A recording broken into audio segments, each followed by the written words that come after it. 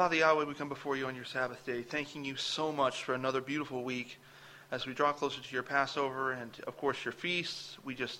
We're all so eager and excited, Father. We pray that you keep us behind your hedge of protection. And on this Sabbath day, we pray that it is a sweet incense to you and that what is said here is edifying to the body and glorifies you. And we thank you for everything in Yahshua's name. Hallelujah.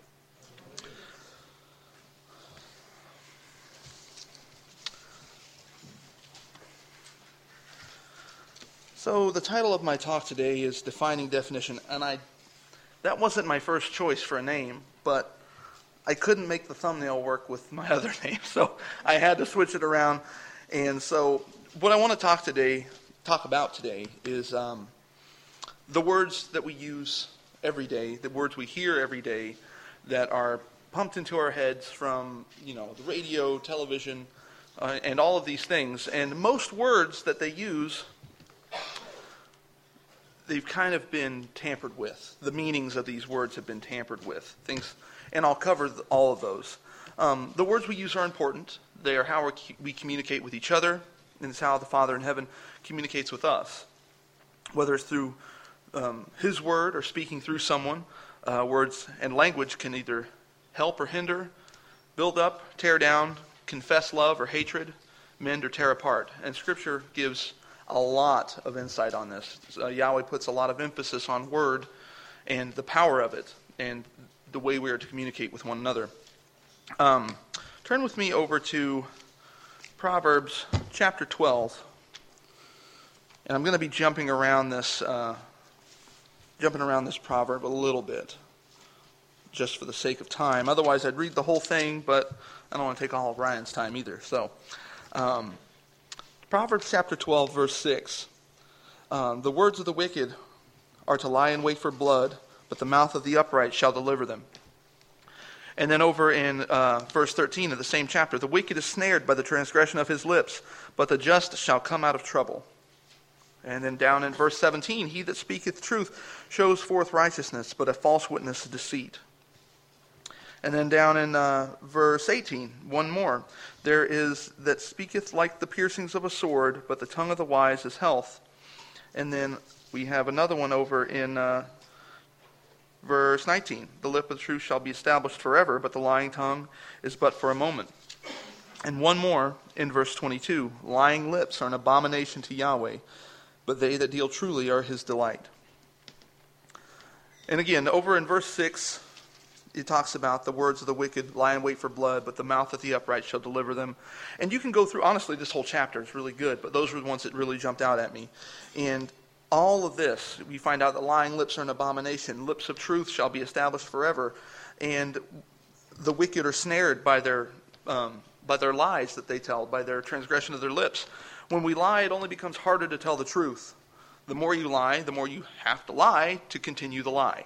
And as we know, that always backfires in a big way.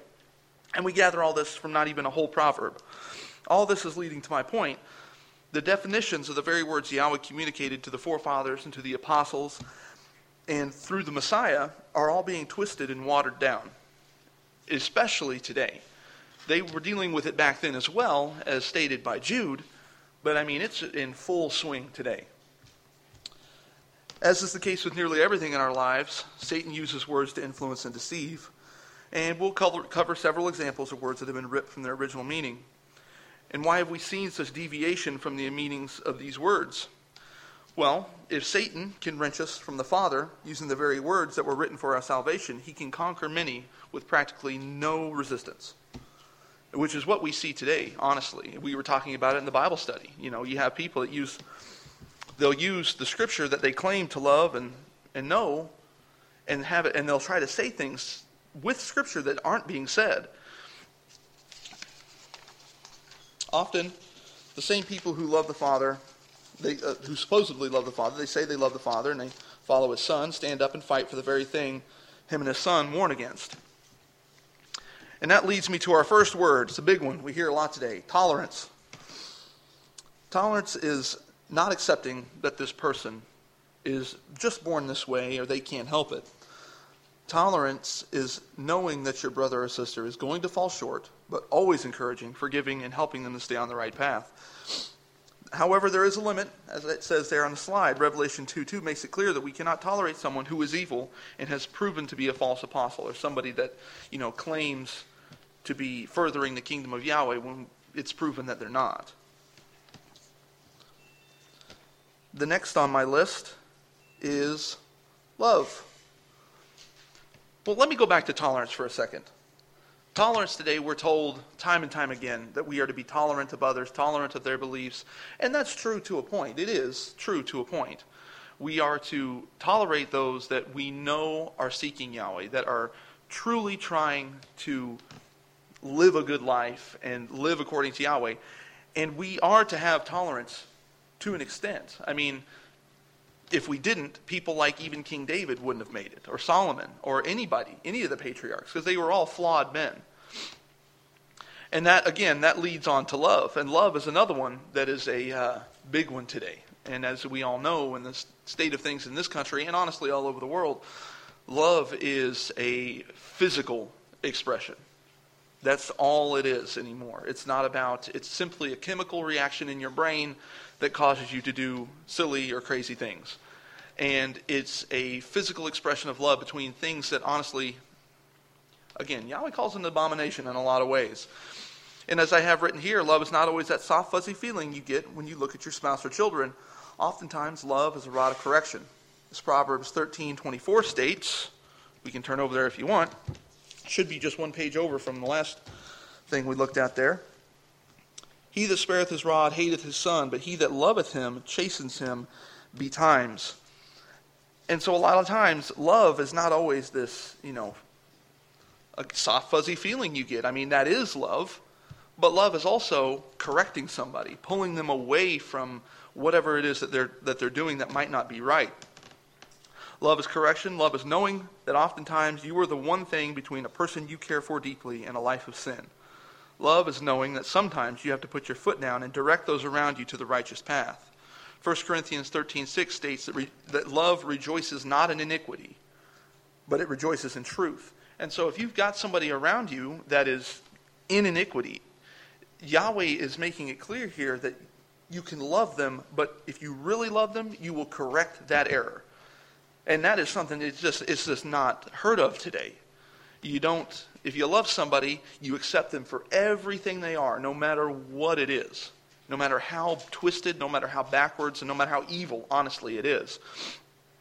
Love doesn't mean accepting or ignoring sin simply because you care for somebody.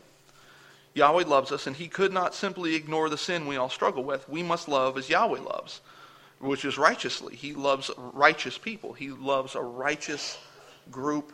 His son was righteous. And that leads me to the next word on our list. Judgment. Now this is a dicey one. Not a lot of people. This is one that they really don't like. Especially if you're talking to them about love and tolerance, they'll take any sort of discrepancy against their worldview or political view or religious view, whatever, as you're judging me. And that's a no-no.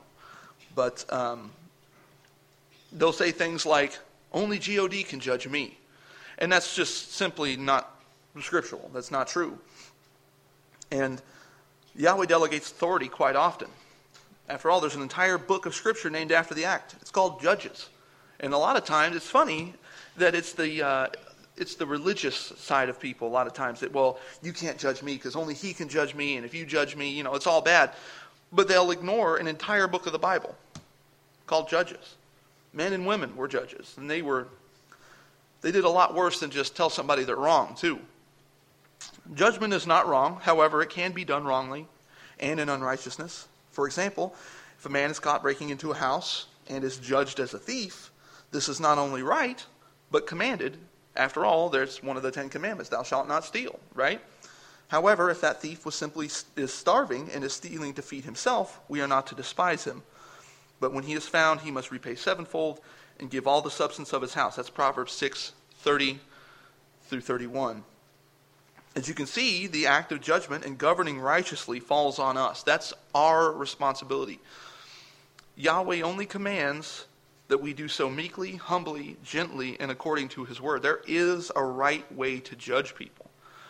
because you have to have judgment to keep sin out from among you. You have to be able to delegate authority to people and be able to discern. The spirit of discernment, that's a gift from Yahweh, to be able to discern right from wrong, good from evil. And if you have somebody that wanders in among you that's a bad egg, you need to have people among you that can make that judgment call and then take care of business when it comes down to it, to protect the flock.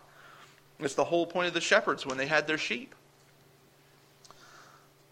The next word on this list is hate. This one's huge these days. If you have any sort of a disagreement, political, religious, just the smallest infraction against somebody else, obviously you must hate them. You hate them. It's a hate crime. If you do something against somebody else and they have a different political leaning or whatever the case may be, if there's any sort of infraction made these days, it's a hate crime. In the UK, I mean, they're making it to where you can't even say something anymore. Simply posting something on social media will get you landed in prison for hate crime. Whether it's even in jest or joking, and there's limits to jesting as well, but it's getting to the point now to where simply thinking a certain way labels you guilty. And it's coming because people take something like hate and they take it completely out of context. As stated on the slide, hate is not always bad. Hate is what Yahweh feels towards sin. Scripture paints a very different picture of hate than the world does. As stated earlier, if the offender, someone that is in sin, repents, we forgive them. So hate ends at that point. You stop hating the sin once the sin has been repented of. Now, those who perpetuate sin are not better off by any means. You have those that commit the sin, and then you have those that let the sin happen. And Luke makes it very clear in chapter 17. You can turn over there with me. Luke chapter 17 states, verses 1 through 3, and then he said unto his disciples, it is impossible, but that offenses will come, but woe unto him whom they come. It were better for him that a millstone were hanged around about his neck and cast into the sea, than that he should offend one of these little ones. And take heed to yourselves, that if thy brother trespass against thee, rebuke him. And then a lot of people take this, they stop it right there. However, if you read on, and if he repent, forgive him. And all this plays into the idea that the world has, especially looking at us. They'll look at us that, we have somebody that's here and they do something wrong and maybe they're asked to leave. And all of a sudden, they all must hate that person. They all must be these cuckoo people that hate everybody. They're very judgmental. They're very bigoted, or whatever the words may be. But Scripture makes it very clear that if that person repents and comes back to Yahweh, comes back to the walk, back to the path, that we're to forgive them. And a lot of times, believe me, working for the ministry and the social media side, people see things like consequences for sin, and they're like, these people are nuts. They think that we're like this militant crowd, and it's simply not true. And Yahweh explains hate and explains what he hates in Proverbs 6. You guys can turn over there as well. I'm trying to get into the habit of turning to where I need to go instead of slapping it all on the slide. I feel like sometimes it makes me lazy. So Proverbs 6, and the RSV has a very good chart. Proverbs 6, verses 16 through 19. These 6 things doth Yahweh hate, yea, 7 are an abomination unto him. A proud look, a lying tongue, hands that shed innocent blood, a heart that devises wicked imaginations, feet that be swift in running to mischief, a false witness that speaketh lies, and he that soweth discord among brethren. So these things, he hates these things. And we are to be perfect as our Father in heaven is perfect. And if we are to emulate Yahweh in what we do and how we live our lives, these should all be things that are as equally disgusting to us as they are to him. And we should do our best to make sure that is not among us. To hate sin is a fine thing. I mean, that's the whole getting rid of sin is the whole mission. That's the entire mission. That's our goal in salvation, is to rid ourselves of sin. As Brother Bannock spoke, he's not here, I don't think, unless he's hiding around somewhere. As he said in his latest message, sin is to be our mortal enemy. Like, that should be our goal. It's not just ridding ourselves from sin, but ridding sin from other people as well. And that's a tough thing to do. It's hard to go to somebody that you care for deeply and chastise them and even rebuke them. That's a big one. Rebuking somebody that's a big deal. And we get soft. We get soft. We accept sin too often. I'm guilty of it. And last on our list, not quite done, but last on our list is taking a different turn, kind of a less negative, is righteousness.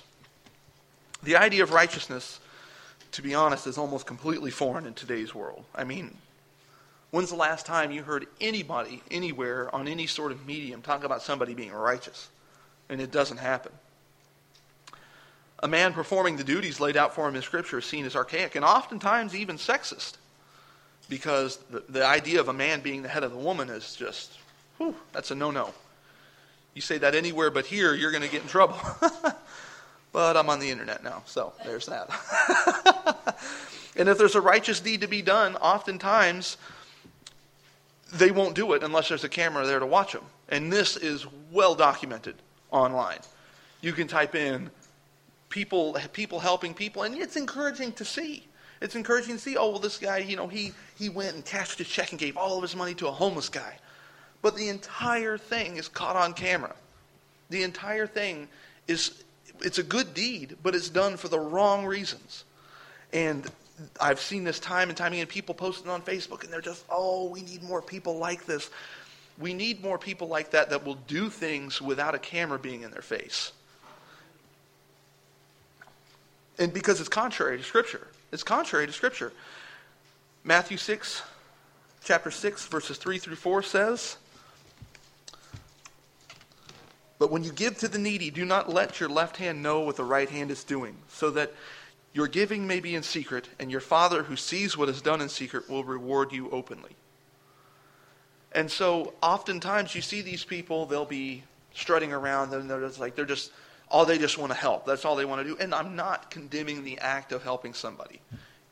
But they have received their reward in full. That's it. What they get from doing that act, the adoration of the public, whatever it is, that's it. They have received their reward in full. All this being said, there's a clear definition of righteousness that we are to follow in Scripture, and Yahweh makes it crystal clear what that righteousness is. Over in Proverbs, I'm using Proverbs a lot today. Proverbs chapter 15, verse 9. "The way of the wicked is an abomination unto Yahweh." Now, what is an abomination to Yahweh? We just got done reading it. The 7 things that are an abomination to him, right? But he loveth him that follow after righteousness. Now, if an abomination to Yahweh is the sin that he hates, righteousness must be the opposite, right? Yahweh wouldn't love something that's not righteous. Psalms 37. Psalms 37, verse 29 through 32.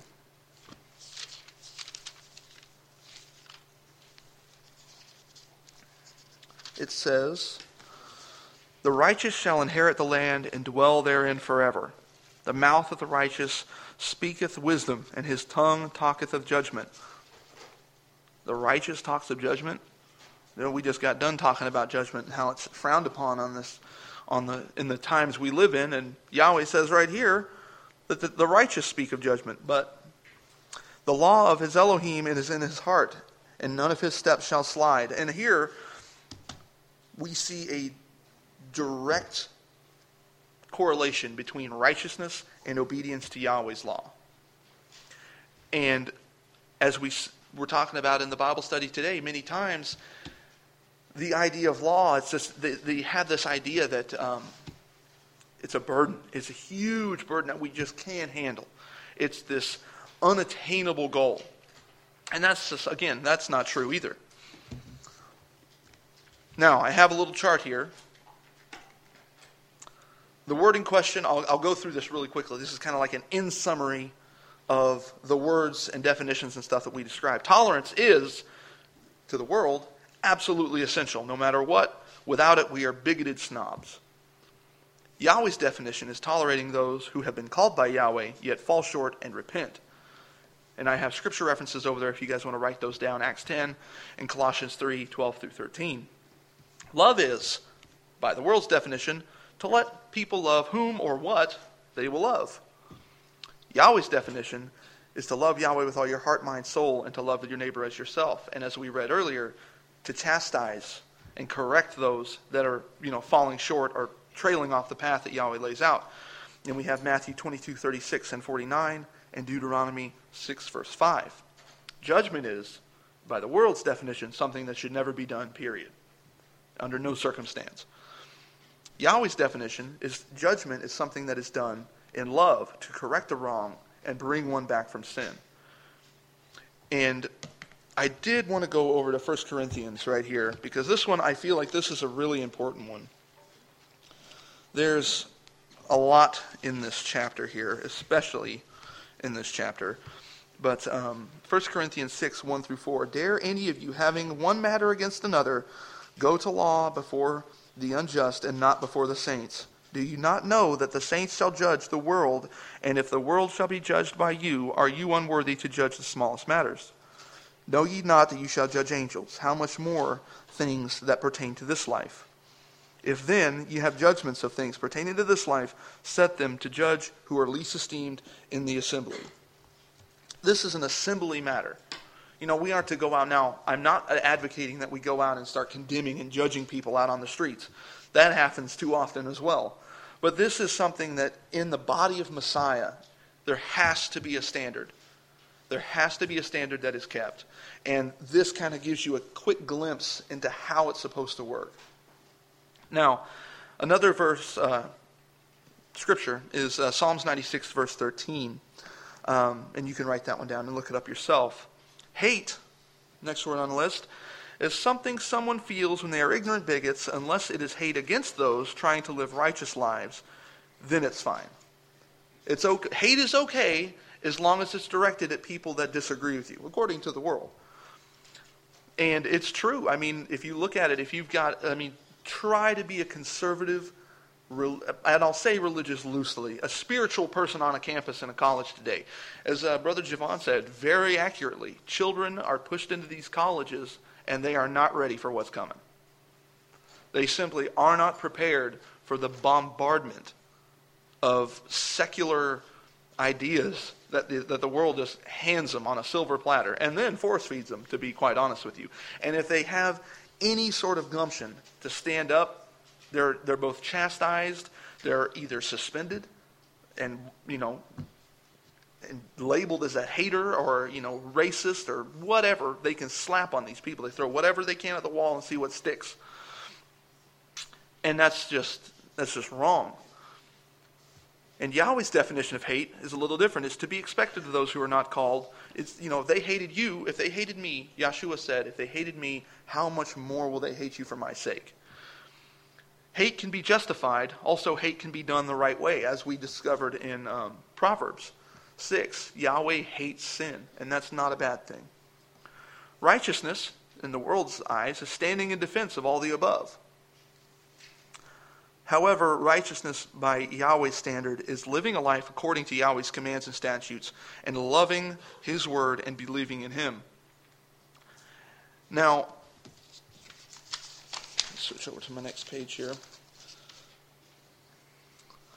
Yahweh makes it abundantly clear in His word that He loves a righteous person. Just look at the promise He gave to Abraham. In Genesis 26, verses 4 through 5, it says, I will multiply your descendants as the stars of heaven, and will give your descendants all these lands. And by your descendants, all the nations of the earth shall be blessed. And now here's the kicker. Because Abraham obeyed me and kept my charge, my commandments, my statutes, and my laws. Again, direct correlation between righteousness and obedience. And Satan has made progress in leaps and bounds to deceive the world and to hide what we know to be the truth. Go ask Ryan sometime, or Randy, or Debbie about Jehovah sometime. But maybe don't ask Debbie about that. She's had enough. But just go ask them. Things like this, words are so important, and Satan has made tremendous progress in this world, taking words and their original meanings and twisting them to suit his own agenda.